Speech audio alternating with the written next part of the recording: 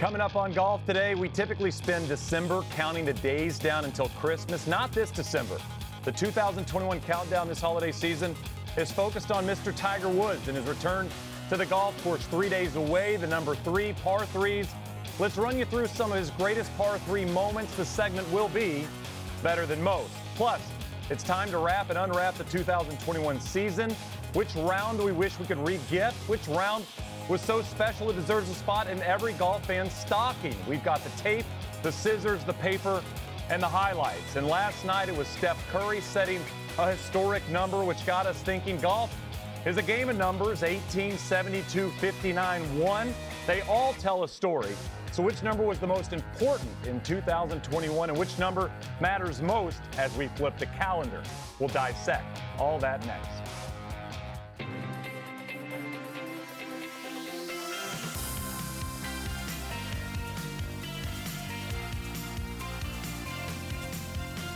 Golf Today, brought to you by PointsBet.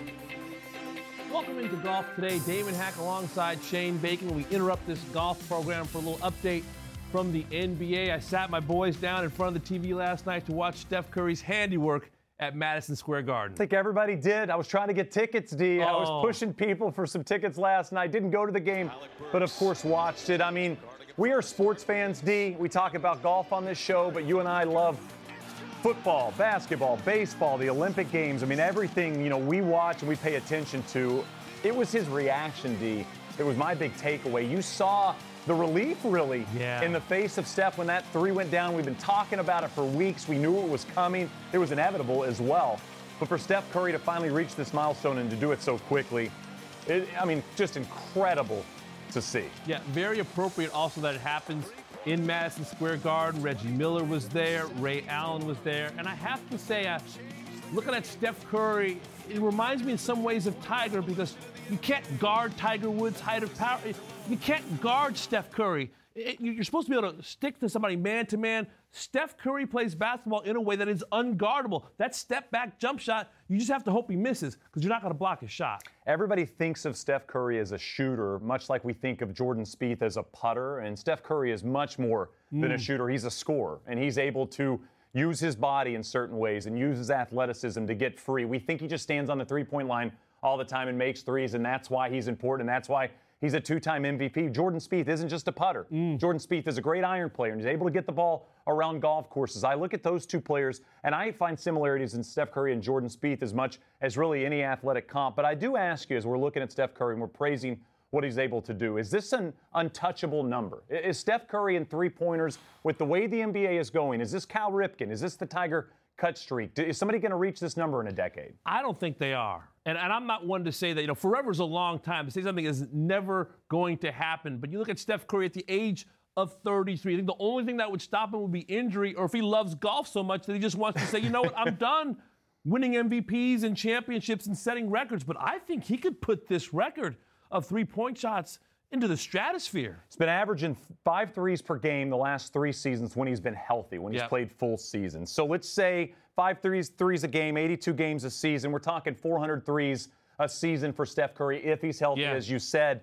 I'm looking at 5,000 threes. I've seen 4,000, 4,500 thrown around. He's basically at 3,000 threes right now. But, I think he's going to be past 5,000 threes. Again, if he can stay healthy, shooting, once he gets past this great athleticism portion of his career, and he is in that Ray Allen in Miami level of player, if he wants to be that guy, he'll be able to stand in the corner and shoot threes and make them a lot for a team that needs that asset. So for Steph Curry, he's not going away anytime soon. So cool to see. So fun to celebrate, D. To watch him go about his business, it's a true privilege. And we like Steph Curry so much that throughout this show, we're going to look at some of Steph's numbers and kind of relate them to the game of golf as well. And speaking of golf, yes, just 3 days away from Tiger Woods teeing it up with his son Charlie at the PNC Championship in Orlando. The duo will play in the Friday Pro-Am at 9 a.m. Eastern. We'll have complete coverage of the Pro-Am on Golf Today. You can watch Tiger in action Saturday also at 1:30 on Golf, 2:30 on NBC. Can't wait to see father and son.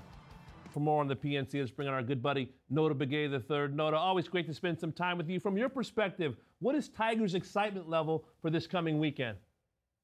Well, I think you guys hit the nail on the head in terms of he's excited to become a dad and be a dad out there. And we're also proud of our kids when they compete and they have a chance to showcase their abilities. And I think if it were any other event, certainly we wouldn't see Tiger going through what he's going through to put himself out there, because the world's going to be watching every single thing that Tiger does, simply because that's the attention that he attracts. But I think he's going to really, really enjoy being out there with Charlie. Noda, you've seen this guy for 30-plus years go about his business on the golf course. What's your excitement level? Where are you sitting as a golf fan, not as a golfer, not as an analyst, not as a broadcaster, but just simply as a fan of his, as a friend of his? What's your excitement level? Well, I'm very happy to see my friend have a chance to number one, get back out there and do the thing that he loves. And the only thing that can make that better is to do it with one of your children.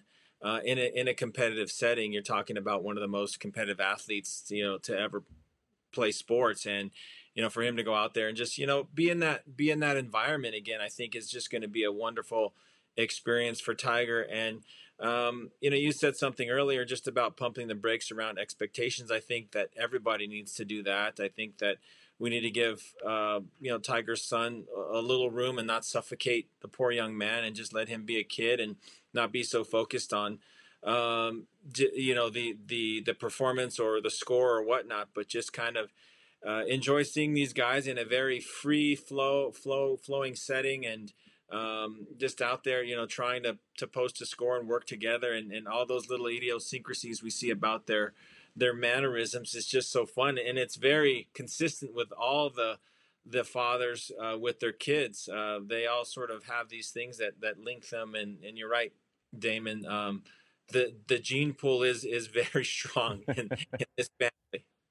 Well, Noda, you've seen Tiger at the highest of highs and the lowest of lows. I'm just curious, in your quiet moments, are you ever shaking your head, calling the missus and say, I don't even know how this guy is even doing this? I mean, he's back playing golf in front of television cameras this weekend. Well, one of the things that I appreciate the most about the path that Tiger and I have walked alongside each other is I had a chance to be a teammate of his in the 2000 President's Cup. We played 4 consecutive matches together after he had just won 3 consecutive majors. And so I got a front row seat to the player who was at the top of his game, at the top of his sport, playing the best golf that anyone had ever seen in the history of the sport. And so, going from that point through the challenges that he's had from a physical standpoint, and winning the 2008 U.S. Open, and again at Augusta, winning his 5th Masters, I think, I just don't put any expectation on the guy. He just continues to outperform and outpace. And I think that is one of the most remarkable things that all of us, whether you're a fan, whether you're in the media, or just a casual sports fan that gets pulled into golf because of Tiger, is, this expectation has been placed on him since a very young age. And very few times in sports do athletes surpass the expectation that's placed on them. We've seen prodigies come along. We've seen players come along in all sports where we think, wow, this is going to be the next great player, and they end up disappointing us. But Tiger has gone on to surpass so much of the expectation that was placed on him from a very young age, and I think that's absolutely remarkable. Noda, we know so much about Tiger Woods, the golfer we see on television. What's Tiger Woods like when you're playing casual golf with him? Is he as serious? Is he as intense as he is at a U.S. Open and as a Masters? Is he always trying to beat you and trash talking you throughout the round? Well, I think the trash talking goes up a level. Okay. The casual part of it is also elevated in between shots, but when you see him lock into what he's trying to do over a particular shot, he's just as focused on that as he is in some of his tournament golf. But, those casual rounds of golf, I remember during his time at Alworth in Orlando, I've seen some of the best shots that I've ever seen in golf during casual rounds playing with Tiger, that I'm looking at what he had just done. I'm like, there's only one human in the world that was capable of executing the technical part of the swing, the physical part of the swing, with the power and the accuracy that he just demonstrated in that particular shot. And to tell you just how competitive he is, we had a couple great matches where it looked like I had the upper hand.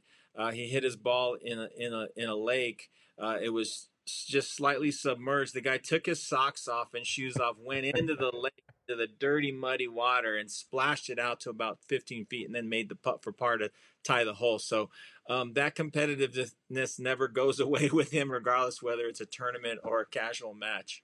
That's a great story, Noah. Well, the love of a family member is very strong. We're seeing Tiger be kind of pushed by his son's love of golf. I'm curious, in your mind, if this relationship between Tiger and Charlie can propel Tiger to winning on the PGA Tour again, if that's even in the conversation at this point. Well, I think one thing that it can do is get Tiger to the course a little bit more regularly. I'll sometimes be on the couch, and with my own son, he wants to go hit balls or go play 9 holes. I'm like, yeah, I'm in. Let's throw the clubs in the car and let's get over to the course. And so I think that might have a little bit of an influence just on sort of the regularity that Tiger wants to sort of go out and play and be with his son and do a thing that connects them. I mean, it's such a big part of Tiger's life, and it's becoming a bigger part of Charlie's life. And, the COVID break is what Tiger mentioned to me last year is what really gave Charlie and Tiger that chance to work on Charlie's game, and that's when he really started to sort of see some dramatic improvements in his performance and his kind of connection with golf was, during the COVID period when so many more people across the country were playing golf, and it wasn't any different for the Woods family. They were spending a lot of time on the golf course, and that's when we saw that great performance last year from Charlie in the PNC. And all roads lead to Orlando, Florida once again. Can't wait for Friday. Noah, I always appreciate your time and your insights into Tiger Woods. We appreciate it, buddy, and we will speak to you soon. All right, guys. Thank you. All right, Noah Begay III coming up. It was an historic night at the Garden. Steph Curry broke Ray Allen's three-point record, an incredible milestone in the NBA. It happened in the right building, in my opinion. That got us to thinking some other great milestones in the game of golf. Our most important numbers of 2021 are next when Golf Today returns.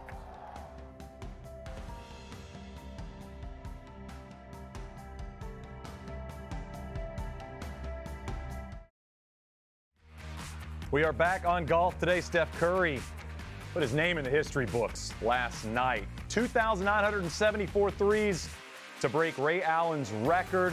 And it got us thinking of some important numbers and milestones in and around the game of golf. D, you look at some of these numbers. Jin Young Ko, 14. That ties the record for consecutive rounds in the 60s. 14 rounds in the 60s is pretty wild. Crazy. Phil Mickelson, age 50, the oldest golfer to win a major, that PGA championship. Didn't see that coming. I got to say, didn't see it coming.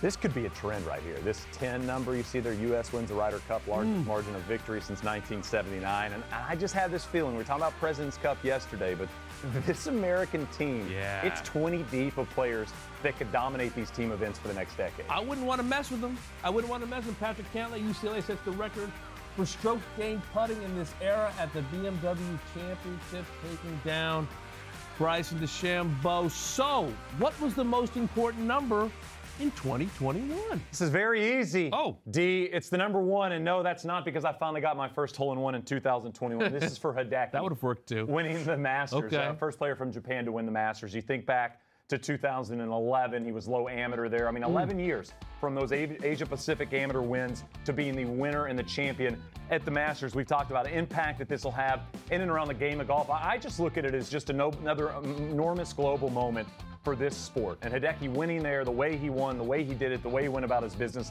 at Augusta National, at the Masters. We're talking about Phil Mickelson, and we're talking about Hideki as really the two moments from the men's side of golf that we'll remember a decade from now. It's a watershed moment, and I think about how popular he was already before winning the green jacket, the media that followed him, how much of the kind of temperature he would raise in terms of Japanese golf and where he sits in the pantheon of other great athletes. He was already at or near the top. He had as many people around him as Tiger Woods has around him during PGA Tour events. So now where does it go? Now that you put the jacket on, and now you have all these kids saying, wait a second, I can do that as well. I want to go hit golf balls and dream about winning majors in the Masters as well. I love that he got himself in the hunt at the PGA Championship for a couple of rounds as well. We're like, off the Masters win. We hadn't really seen much of Hideki, if you remember, following the win. And after the airport picture that was floating around with the green jacket laid over the seat, kind of after that, we didn't see a lot of Hideki in the golf world. And then for him to return in that next major championship and get in the hunt through 2 rounds was very, very special. What about you? Any number kind of stick out to you from 2020? I'm going with 63. I didn't shoot 63 in 2021, though I did try. How about the most consecutive greens in regulation LPGA Tour? I'm talking Jin Young Ko. And you have to think about this player. Wait, you're going to hit the last 63 greens of the last event of the year, and it's an important event of the year after a long and exhausting season at the height of this burgeoning rivalry with Nelly Korda, and that's what you're bringing to the party? Perfection? Stop missing greens. You're in that much control of the golf ball at the end of a long season that you hit 63 greens in a row. I think it's underrated, underappreciated. We talked about it a lot. We could probably talk about it a lot more. That streak could continue in 2022. It would be something if she missed her first green of 2022.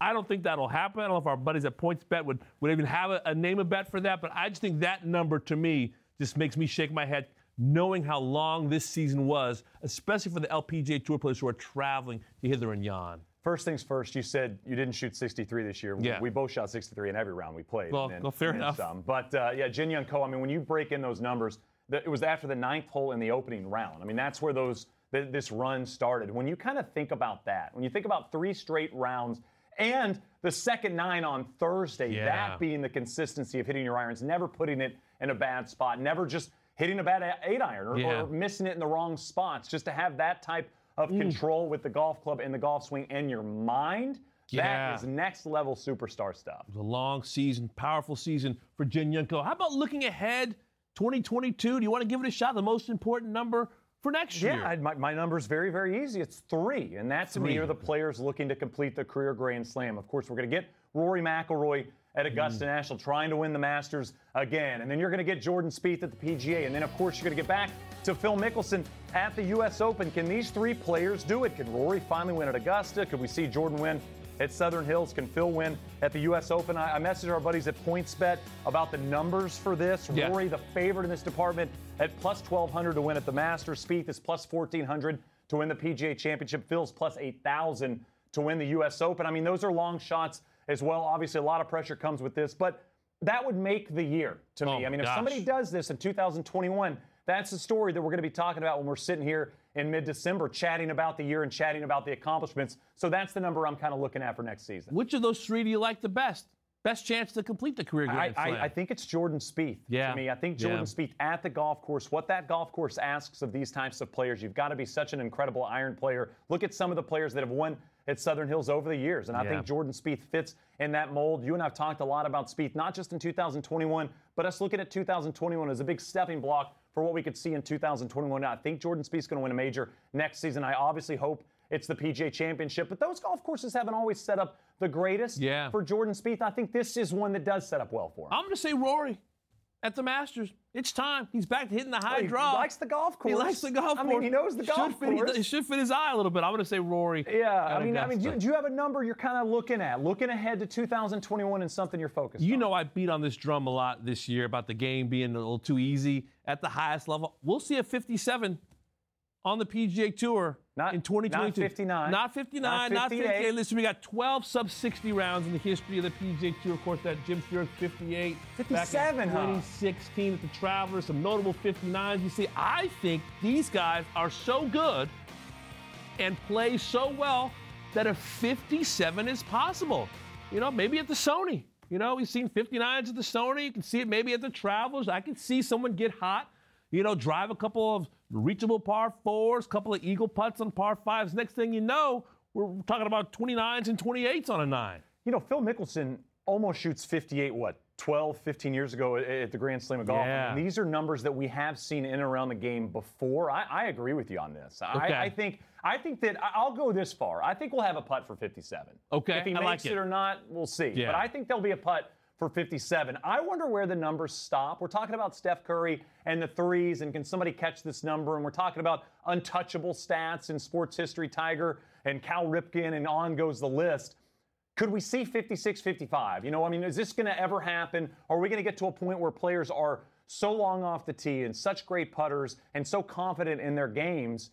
Where does it stop? Because 59 seemed like that's where it was going to stop. It did. I tell you what, I keep thinking about my buddies, Lynn Marriott and Pia Nilsson. Vision 54. I mean, that's the philosophy of believing you can birdie all 18 holes, whether you can or not. Obviously, we haven't had that yet, but I do think that the players of this generation, especially with the equipment available to him, with the talent that they have on both tours, I can see, 14 birdies and a couple of eagles. I mean, it just doesn't sound as crazy as it might have 15, 20 years ago. We're seeing more and more players go very, very low. Jessica Korda is shooting 60 this past season. Jim Furyk has a 58 and a 59. Scotty Scheffler, Justin Thomas. It just seems like it's possible. Yesterday I said we'll see another 59 on the LPGA, and I think next year we'll also see a 57 on the PGA Tour. You're heavy on the 50s this week is what you're telling me. But, I can be tough on the players sometimes. I'm tipping my cap to the players right now. I think they are that good. It's the mind, too, and I love that you brought up Vision 54. It really is the mindset. It's about going in there believing that every hole is its own tournament, its own experience, its own entity, right? I mean, it's not looking at a golf tournament or a golf round as a whole 18. I mean, you and I do that. We think about golf rounds when you get nervous when you're at a place you haven't been in a while or maybe never been before, and you're thinking about that finish line. And what I always find so impressive about professional athletes, and in this case professional golfers, is the finish line is never on their mind. They're never really thinking about the end. They're always thinking about the shot that they're facing and what matters here. What do I need to do to execute what I'm looking at here? And then whatever happens after that, we'll go find the ball and hit it from there. But they're always in the moment. And that's what's so incredible about it. That's why they can make a triple bogey and just bounce right back and not worry about it. Well, no 57, 58, 59 for us right now because winter is here, but that doesn't mean golf courses aren't being utilized. So find out how municipal courses in Toronto are using their snow-covered courses. I tell you what, can you shoot 57 out there? No, that's so I need that ski picture back. That thing is awesome.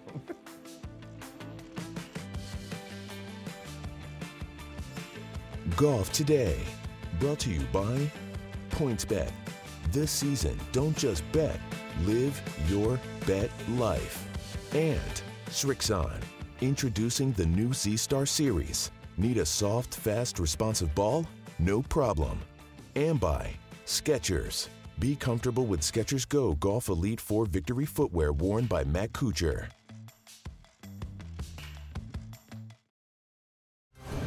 Back on Golf Today, we continue alternative golf week because winter weather is quickly arriving in much of the U.S. Put the beanies on and the booties. For many, that means either putting the clubs away as well or find another way to continue playing the game we love if you are a true diehard. How about this? City of Toronto utilizing its municipal golf courses as walking trails. You see this? Cross-country skiers, hiking. I mean, that is not winter golf right there, but when the snow starts to fall, some ideas started to get thrown around. Craig Lockery joins us now. And Craig, this is such a cool idea, what you guys are doing. Can you talk about how the idea came about? How you guys decided to turn the golf course into some other ideas? Yeah, it started off with a partnership with the USGA and the City of Toronto golf courses. And, we use their Deacon service to put GPS devices on golfers and track them around the golf course in the summer when they were playing golf.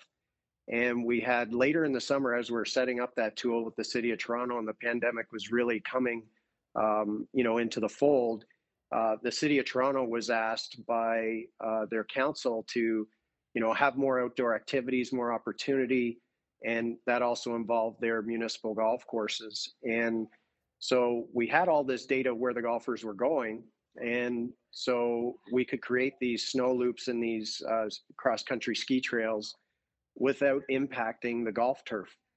And so as your viewers are seeing there, we had heat maps where we could tell where all the golfers were going. So we created these snow loops for these 5 City of Toronto golf courses to allow winter activity, get people outside, and also help combat the spread of COVID. That is amazing because you think about the snow on the golf course and maybe you see a couple walking their dog or something like that. I'm curious, how busy does it get? Are folks queuing up and sledding this way and that? How would you describe the scene maybe when it's its busiest? Yeah, so unofficially, there were citizens using those courses, Don Valley Golf Course, for example, to do some tobogganing and trailing their kids on toboggans. But this was more official. And so there were thousands of people last winter using these trails. And so the City of Toronto saw this as a definitely win situation. And we were really happy to be part of that project. What's been the response from other cities, other golf courses that see what you guys are doing? Yeah, we're trying to get the word out and really appreciate this opportunity.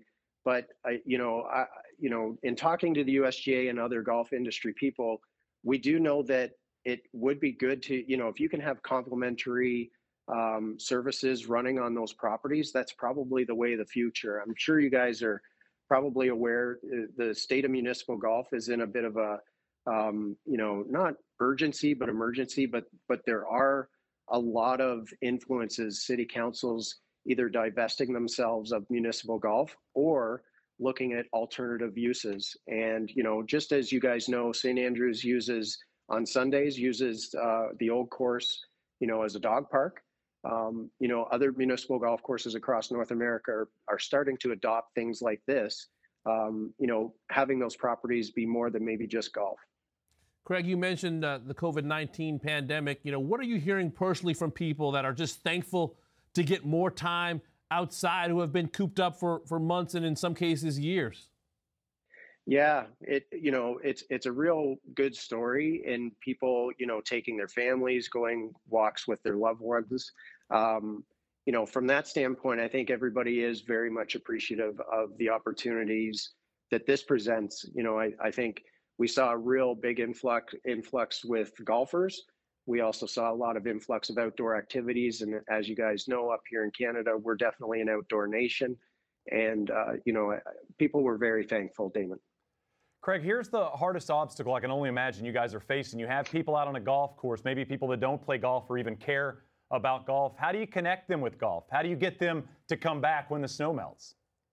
Yeah, so we've kicked around some ideas here. We're going to try and get the word out, because there'll be, out of those thousands of people using those trails, a lot of them are probably not golfers. And so if we can get them to come back, one, I love the fact that we're getting non-golfers to a golf property, so it helps keep it of mind.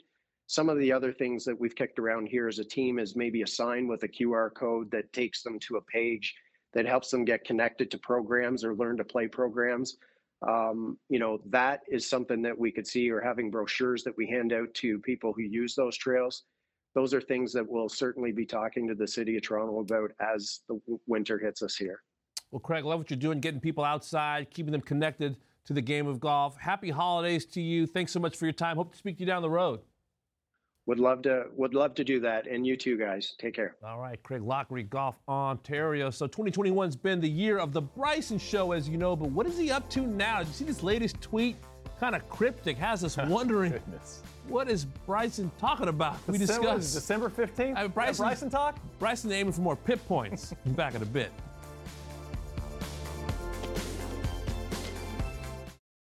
In the spirit of gift giving, let's unwrap 2021. So I guess we're going to be re-gifting now. This is maybe something, a performance you didn't really love all that much. You want to kind of re-gift it, repackage it. Are you a re-gifter? No, I don't re-gift. No, what do you do if you get something you don't want? You take it, you got to put it on the shelf, or you hide it, you put it under a drawer. So it just sits, and then you eventually give it away. You eventually throw it away. I do much of the same. If I was going to re-gift something from 2021, to me it'd be the back nine from Rory McIlroy at the U.S. Open. Really the only major championship Rory was in the hunt. If you remember, he was tied for the lead as he made the turn. He makes that bogey at the 11th, the par 3, hit it in the dead center of the green. A lot of people weren't even hitting the green. He had a perfect shot at 11, and he three putts, makes bogey there, and then this was at the 12th. This was a hole he'd birdied each of the first 3 rounds. He makes a double bogey, was left there off the tee right. As you see, they're plugged in the bunker. It was a bad position, but Rory was there, and it was a U.S. Open that was totally up for grabs. And it seemed like Rory was one of those players that could go grab it. Of course, Jon Rahm ended up being the player that grabbed that title when a lot of players fell apart. But for me, re-gifting that final round, that final 9 holes specifically from Rory at the U.S. Open would be mine.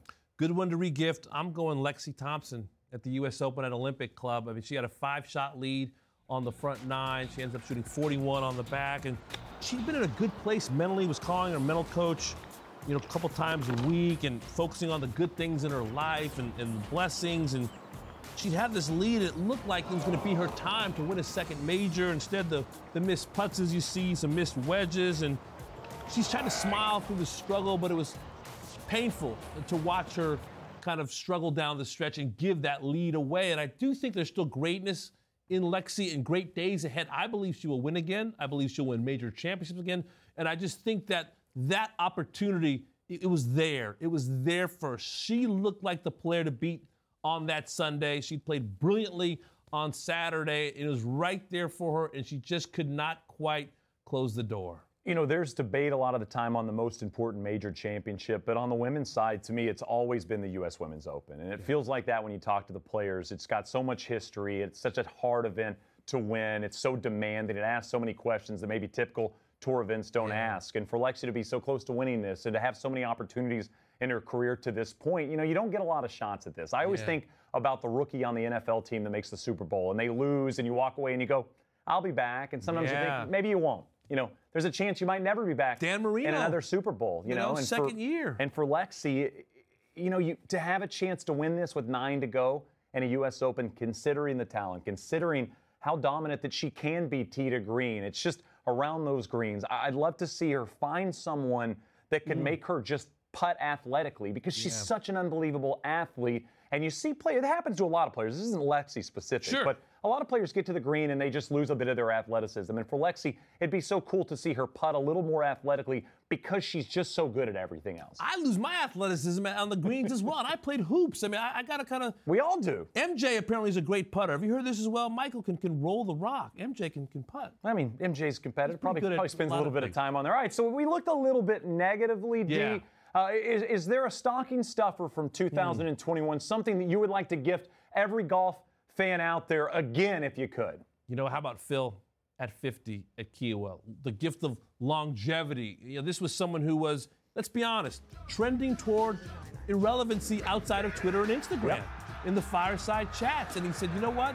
This is not how I'm going out. I'm going to play 36 holes a day, and sometimes 45, and sometimes 54, so I don't lose focus when I'm out on the golf course competing. And I love that he changed his body and his focus and his attitude. I mean, we know he's one of the top 15, 10 players of all time, and perhaps climbing up that list the more we look at this incredible career. But to see him find it on that golf course, and having seen him play on Thursday and Friday, and not once crossing my mind that we'll be seeing that guy on Sunday in the Gloaming find a way to win a 6th major championship, that was quite a gift. It was as important to me as 04. I mean, the fact that Phil could kind of check this off and now always carry this. You know, you get compared to other athletes and other golfers. If you're a Phil Mickelson, or if you're a Tiger Woods, if you're an Ernie Els, if you're a Vijay Singh, and now Phil has something about all those players that he didn't have before, and now he carries that. For me, it was Hideki. You know, talking about 04 and the Masters for Phil Mickelson. For me, it was Saturday at Augusta and Hideki. I mean, I've gone back and looked at all these shots on the Masters app, and I urge you to do the same. Go to that third round and watch what happened after the weather delay. Watch that second shot into 11 from the alley. Watch his second into 15, simply perfection. Watch the tee shot on 16 to a flag that nobody takes on. And also, there was some other golf shots. You think about the second shot he hit at 13 from the second cut. That was a great golf shot. He went on to 3-putt that for par, or he would have shot 29, being just the third player ever to do that on the second night at Augusta National. And make sure, if you're watching this, if you're watching Hideki's third round, you cannot sleep on the third shot on 18, because he hit it in the fairway bunker, and he hits it well over the green. It reminded me very much of Jordan Spieth when he went on to win his first green jacket, gets to the 18th hole on Saturday over the green, and has a really tricky up and in, and he saves par. Hideki's pitch shot there at 18, his third shot, is one of the great shots of the year. So many good stories, and waiting out the rain delay, looking at his phone, his caddy, bowing to Augusta National, and of course the ride through Atlanta Airport with the green jacket. Can you hit the shot required? I think that's what it comes down to. And so often Tiger has been able to do that, whatever the circumstance. And to see him back, you know, in the field at the PNC Championship, it's going to be fun to see what kind of shots he tries to pull off. And this is, yes, the gravy part of his career, perhaps. A nice couple of days with his son. But I tell you what, Tiger has given us so many moments. I mean, we could have done a 15-minute highlight, a 5-hour show on all of the majesty that he has brought to this game. Do you see the mix of magic there? I mean, you think about the mix of magic on par threes. Par threes are short holes. I mean, they're meant for one swing, right? I mean, you're supposed to hit on the green in 2-putt. That's why it's a par 3. There was magic in the iron play. There was magic in the putter, long range, short range. There was magic in the wedges in and around the green. I mean, that, again, we talk about talent. And there is talent on the PGA Tour. There's talent on the LPGA Tour. But certain players are way better at certain parts of the game than others. And Tiger was able to lean on everything. He was able to lean on the driver when he needed to rip one, when he needed to pump one down. I go to Valhalla's 17th hole a lot. And you think about that tee shot in 2000 when he took it over the bunker in the middle of the fairway. Tiger didn't always hit the fairways, but he hit fairways when he really, really needed to. And you think about the iron play and how he could carve the cut and he could draw it into hole locations and the chipping and the putting.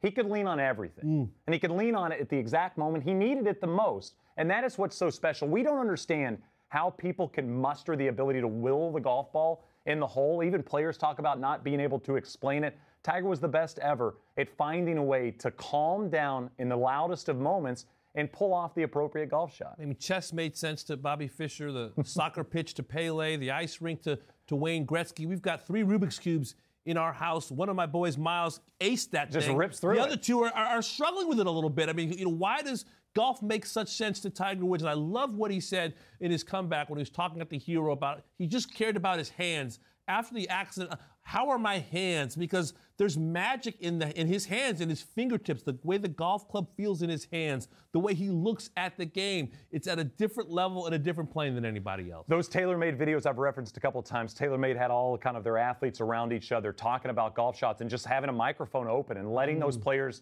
just open up to each other about the way they hit golf shots. And to listen to those athletes, some of the best players in the world, major champions, listening to Tiger Woods talk about pitching and chipping of the golf ball and not really even understanding what he means by what he says, to me was as good a description of who Tiger Woods is as anything, because the way it made sense to Tiger, it didn't necessarily make sense to everybody else. I mean, to me, it's Will Hunting lighting the paper on fire, right? I mean, this is so easy for me. Now, it was never easy for Tiger Woods. He would never have said it was easy. But again, to calm things down and to find ways to pull golf shots off at the moment you have to do it is something that will always impress me about professional athletes, because a lot of us, the majority of the world, falls apart in the biggest of moments. That's when we suffer the most. That's when we struggle the most. And for these players to find a way to just mentally make it simple. This is just a golf shot. This is just a swing. It's just a putt. It's right edge. Hit it right edge and it'll go. I mean, the ball bumping down the hill at Torrey, how will you ever forget that image? The best in golf do it. The best in sports do it. And we saw one of the best of all time last night at Madison Square Garden. A big lover of golf himself, of course, Steph Curry, Madison Square Garden, etching his names in the history books. Was it 2,974 and counting, breaking Ray Allen's record. And the Warriors, of course, been just so thankful to have him. You know, he could have gone to a lot of other teams. He was undersized at a Davidson, record-broken history, made game change forever. Congrats, Steph Curry, number 30. Got us kind of thinking about generational athletes. You know, the types of players that you have to turn the television on when they're doing their sport, when they're playing their sport. D, we grew up in different eras. Who is that to you? Who are your generational athletes that were drop everything, turn on the TV? Magic and Bird. That's it. That's the list. It's Magic and Bird. I'd say Dr. J a little bit when I was like 7 and 8. Dr. J was my first favorite player because his elevation and he had these huge hands, the way he could palm a ball. But to me, Magic and Bird, their rivalry, how they changed the game, a 6'9" point guard in Magic, a 6'9", small / power forward in Larry Bird, their court vision, how they made everyone around them better, elevating their teams. Kevin McHale, a great player in his own right. James Worthy as well. Kareem, of course, one of the all-time greats. But Magic and Bird, they did things that no one at that size had really done before. We'd seen Oscar Robertson in the NBA, but he was a little bit smaller. Magic was 6'9", coming out of Michigan State, spent 2 years, won a national championship, 1979, beat Larry Bird, who was at Indiana State, and then they would end up mirroring each other for a decade in the National Basketball Association, and they did it differently. They transcended their sport, much like Tiger and Steph Curry to this day. A group that Steph's trying to join. I mean, if Steph wins the NBA MVP this year, it'll be his third, joining Moses, Larry, and Magic as 3-time NBA MVPs. My list is a little lengthier. I just kind of threw together the players that have always forced me to drop stuff. I've been a sports fan since I can remember. I've been obsessed with sports, and I've always been one that will kind of avoid something I have to do to watch sports. To me, it's Steph, Tiger, Federer, Serena, Tom Brady we've got to watch throughout the course of his career, LeBron, Crosby, Ovechkin, Shaq, Simone Biles, Phelps during his Olympic runs. That was must-watch television. Hamilton, Bolt, Kobe, Pedro, and Iverson is my list. Iverson made the list because, again, I had to turn the TV on when Allen Iverson was playing basketball. It was a must for me. Maybe the best little man to ever play the game. I'll throw a few more at you. I think Joe Montana deserves a seat at the table. Jerry Rice as well. How about the king, Arnold Palmer? When you think about where he took this game and what he meant to the masses and kind of arriving at the onset of golf on television and winning the Masters and kind of the birth of Arnie's Army and how he was able to capitalize with what he did on the course to become a generational spokesperson who was known around the world with his rainbow umbrella and just the way he would go after and attack flag sticks, winning and losing in spectacular fashion and transcending the game in a generational type of way. You know, we watch Steph Curry because Steph Curry does stuff on the court that we haven't really seen before. His ability to score and create shots and create space and pull up from areas that looks like there's no space. It looks like a guy that's 6'5" is draped on him. Arnie did it differently as well, and Tiger obviously has done it differently, which brings up a question. We brought up Bryson early in the show. We laugh a decent amount when we talk about Bryson DeChambeau, but is he potentially on a list like this considering what he's able to do off the tee? Is Bryson the type of player that's, considering his skill set, could be the player on this list in 10 or 15 years because he was the first to really do this? I'm going to use a word that the teachers would do in my homework when I brought it, to school. Incomplete. Okay. I'll say it's incomplete at this point. I do think what he's done so far is change the conversation and force some players on the PGA Tour to look at what they're doing. If Rory McIlroy was chasing speed, as he admitted at the Players' Championship, then you have to think he's not alone. I think we do need to give Bryson credit for changing his body and using different equipment and finding a way to become one of the best players in the world by doing so. Easily could have gone the other way. And I tell you, I talked to Chris Como, and they did put some, kind of some breadcrumbs down to make sure if they were going the wrong way, it wasn't impossible for them to get back. But he's not afraid to put his game under the knife and see what comes out on the other side. And I do think, considering what he's done already in his young career, he deserves at least a look as a potential generational talent. How about you? Yeah, I mean, I just think the respect you get a lot of the time from athletes, is what you do to get better. I mean, you look at Giannis when he came in the league. You look at Durant when he came in the league. Look at LeBron when he came in the league. LeBron wasn't as ripped as he was when he was on those Heat teams when he came into the league. To me, Bryson is somebody that's going to get a lot of respect from athletes around the world because he put in the time to change his body to improve on a part of the game that he saw a hole in. I mean, there was a time where Bryson was a fine driver of the golf ball, but to gain strokes on the field each and every week and to force some of the best of this generation to rethink the way they go about their business, to me, that's the type of thing that makes the list, right? Yeah, and I think also a generational athlete has to be feared. Michael Jordan was feared. Yes. Tiger feared. Kobe was feared. Kobe feared, Federer feared and completely respected. It was like watching a ballet on a tennis court. But I think a lot of those generational talents have that aspect to their personalities. Like you see their name on a leaderboard. You see their name, on your schedule. I got a back-to-back in LA and I got to play Magic on the second night. The fast break of the Lakers was often like just debilitating to a defense. The nonstop movement. Teams just couldn't keep up. So other teams had to get in better shape. The Laker fast break they called it showtime. It was just something to behold how physically gifted and fast these players were. So those were guys that were changing the game. And Bryson, I think, has the potential to change the game as well. Well, we've seen players following his footsteps already. I mean, think about Dylan Fratelli last year. Yes. I mean, kind of gaining distance and doing speed training. And then you saw it in his golf game. You saw him improve, played great at Augusta National in 2020. I mean, this has happened in professional golf. Every single player, last winter was messing around with the 48-inch driver because Bryson had set that precedent. I mean, this is a possibility for me next year. I already hit it longer than you do. What if I'm able to do it with a 48-inch driver? Of course, Bryson also changing the rules of the sport he plays. I think that's something that's easy to forget as well. Bryson is pushing the USGA to take a look into certain things. You think about the Players' Championship this past year. Yeah. Bryson forced the PGA Tour to make a whole side of the golf course out of bounds internally because he was thinking about different ways to go about his business. I think you're totally right. First of all, I don't believe that you ever put in an assignment that was incomplete. I know you well enough to know you never got the eye on any of your papers out there. But for me, I got a decent amount of incompletes. But, for Bryson, it's not complete yet, but we've at least seen him shake up the golf world, unlike any player since Tiger. Is that fair to say? How about Brooks? Is Brooks Koepka watching Golf Channel every once in a while? What's Brooks Koepka thinking of this conversation? A four-time major champ who has been the best player in the game. Is he have the potential to be a generational talent? Absolutely. I think Brooks, again, you talk about incomplete, and it's still there yet. Okay. I mean, he's got 4 major championships, quite impressive for this generation. It's going to be very, very hard to win 6 or 7 majors just because it's so talented, and your window seems to be so small. You think about Rory McIlroy's window, and that window could be, when we look back on his career, 2014. Yeah. You look at Jordan Spieth's window, and that window could be 2015, 2016. Fair. For Koepka, his window might have been 2 years ago. But what did Brooks Koepka say at the Hero? Hey. What was 2018? Yeah. Just wait. That's not peak. That was not peak. I mean, Brooks Koepka, if he is watching this show right now, if he's sitting around his house watching golf programming, Brooks Koepka's going, sure, talk about Bryson all you want. You know what happens when we face off against each other. Absolutely. He's thinking 10 major championships in reach. Or If he gets to more. that number, gets Or to more. 15 or 18, that would be a generational talent. We'll still come on golf today. We look back at the LPGA Q Series. Players earning status for the 2022 LPGA season. Allisen Corpuz earned her way to the LPGA and joins the show next.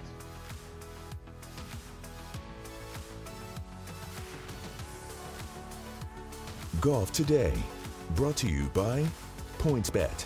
This season, don't just bet, live your bet life. And Bushnell Golf and the Pro XC, experience the best. And Geico, you could save even more by bundling home and car insurance. And by Skechers, be comfortable with Skechers Go Golf Jasmine footwear worn by Brooke Henderson. Golf Central Update, brought to you by Callaway Golf. We're back on Golf Today, and we're going to spend the next few minutes talking about golf. How about that? Do it. LPGA Q Series just wrapped up. 144-hole event played across 2 weeks. 110 players cut top 70 ties after the first 72 holes, and top 45 in ties are in their 2022 LPGA Tour cards, D. All right, man. The recently graduated USC senior Allisen Corpuz earned her 2022 LPGA Tour card in her first attempt this past weekend.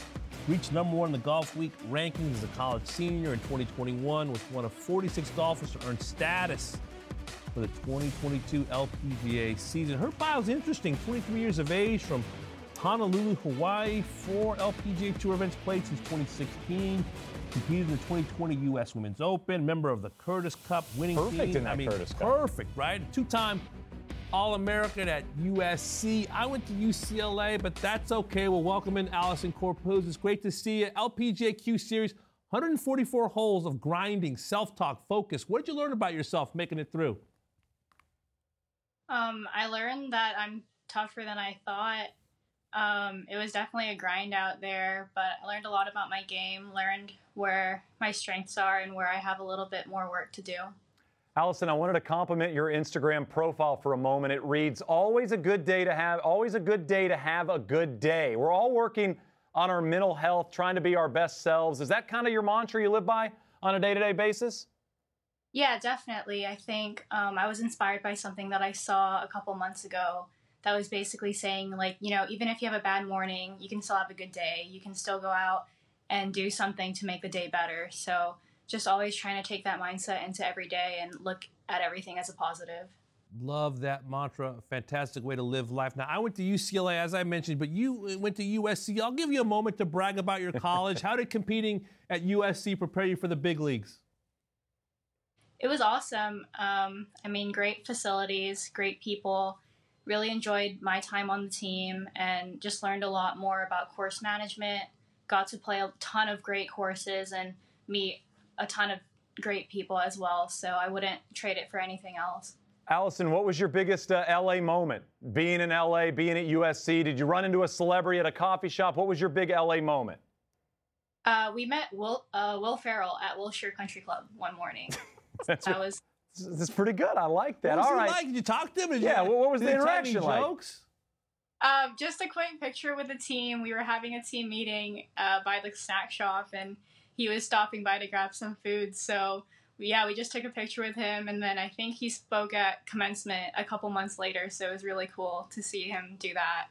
All right, were you more nervous playing Augusta National for the first time in the Augusta National Women's Amateur, or playing in the U.S. Women's Amateur Pub Links as and let me check this fact, a 10-year-old? I think they're both pretty comparable. When I was 10, it was kind of just showing up to the course and my first USGA experience was so awesome. And then going to Augusta, there was just so many people out there, and it was so amazing to see the support for women's golf. Both are pretty comparable in terms of nerves, I think. Well, Allison, on that note, you actually surpassed Michelle Wie as the youngest qualifier in the women's amateur pub links. How much did you know about young phenoms like Michelle and Tad Fujikawa from Hawaii growing up in the game? They're both a little older than me, so I never really got to know either of them too well. But Michelle actually sponsors our state association's Tournament of Champions. So I got to meet her a couple of times through that, and she's awesome. She's just done so much to grow the women's game, especially in Hawaii. And Tad as well has done so much just to bring attention to Hawaii golf, which has been awesome. All right, I want to go back to the top of this interview. You said, made it through the grind. You learned how tough you are, but also some things to work on. So as you look ahead to 2022, what are you working on with your game to hit the ground running? Yeah, absolutely. I mean, I know you guys were just talking about distance, and I think that's increasingly becoming way more important for the game just as courses get longer and tougher. But really trying to get more consistent overall through my game, and there's always more work to do on the short game. So hoping to work on that before the next season starts. Allison, do you want to trash talk Damon at all? Do you want to say anything bad about UCLA or Damon in general? I mean, if you want to, this is your opportunity. No, I love the UCLA team. They're all so sweet. Obviously, I think USC is a better school, but... Okay. She's a nice soul. That's about as much trash talking as we're going to get. The interview was going great in that very last sentence, but she's still a sweetheart, and I'm not going to talk any trash. Well, we appreciate the time. Congrats on the Q Series. Looking forward to watching you in 2022. Thank you. All right, coming up next, we flash back to one of the tournaments that we actually remember. Speaking of from 2021, UCLA, Patty Ice. Allison, right I'm sorry. cue. I'm sorry. This is on the back end of your Right interview. on cue. How about that? And the pants and your sweater. This is ridiculous. UCLA's taking over golf today.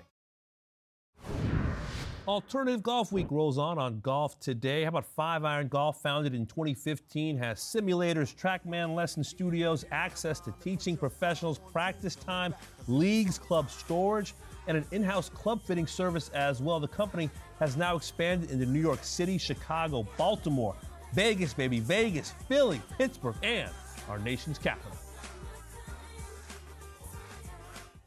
And Jared Solomon, the CEO and co-founder of 5-Iron Golf, joins us now. Jared, what sparked the idea for 5-Iron Golf? What was your aha moment? Yeah, so I didn't grow up playing golf, which I think is unique in this world. I played tennis and some other sports, but I was in New York City looking for some things to do, and I was just Googling around and found some golf lessons.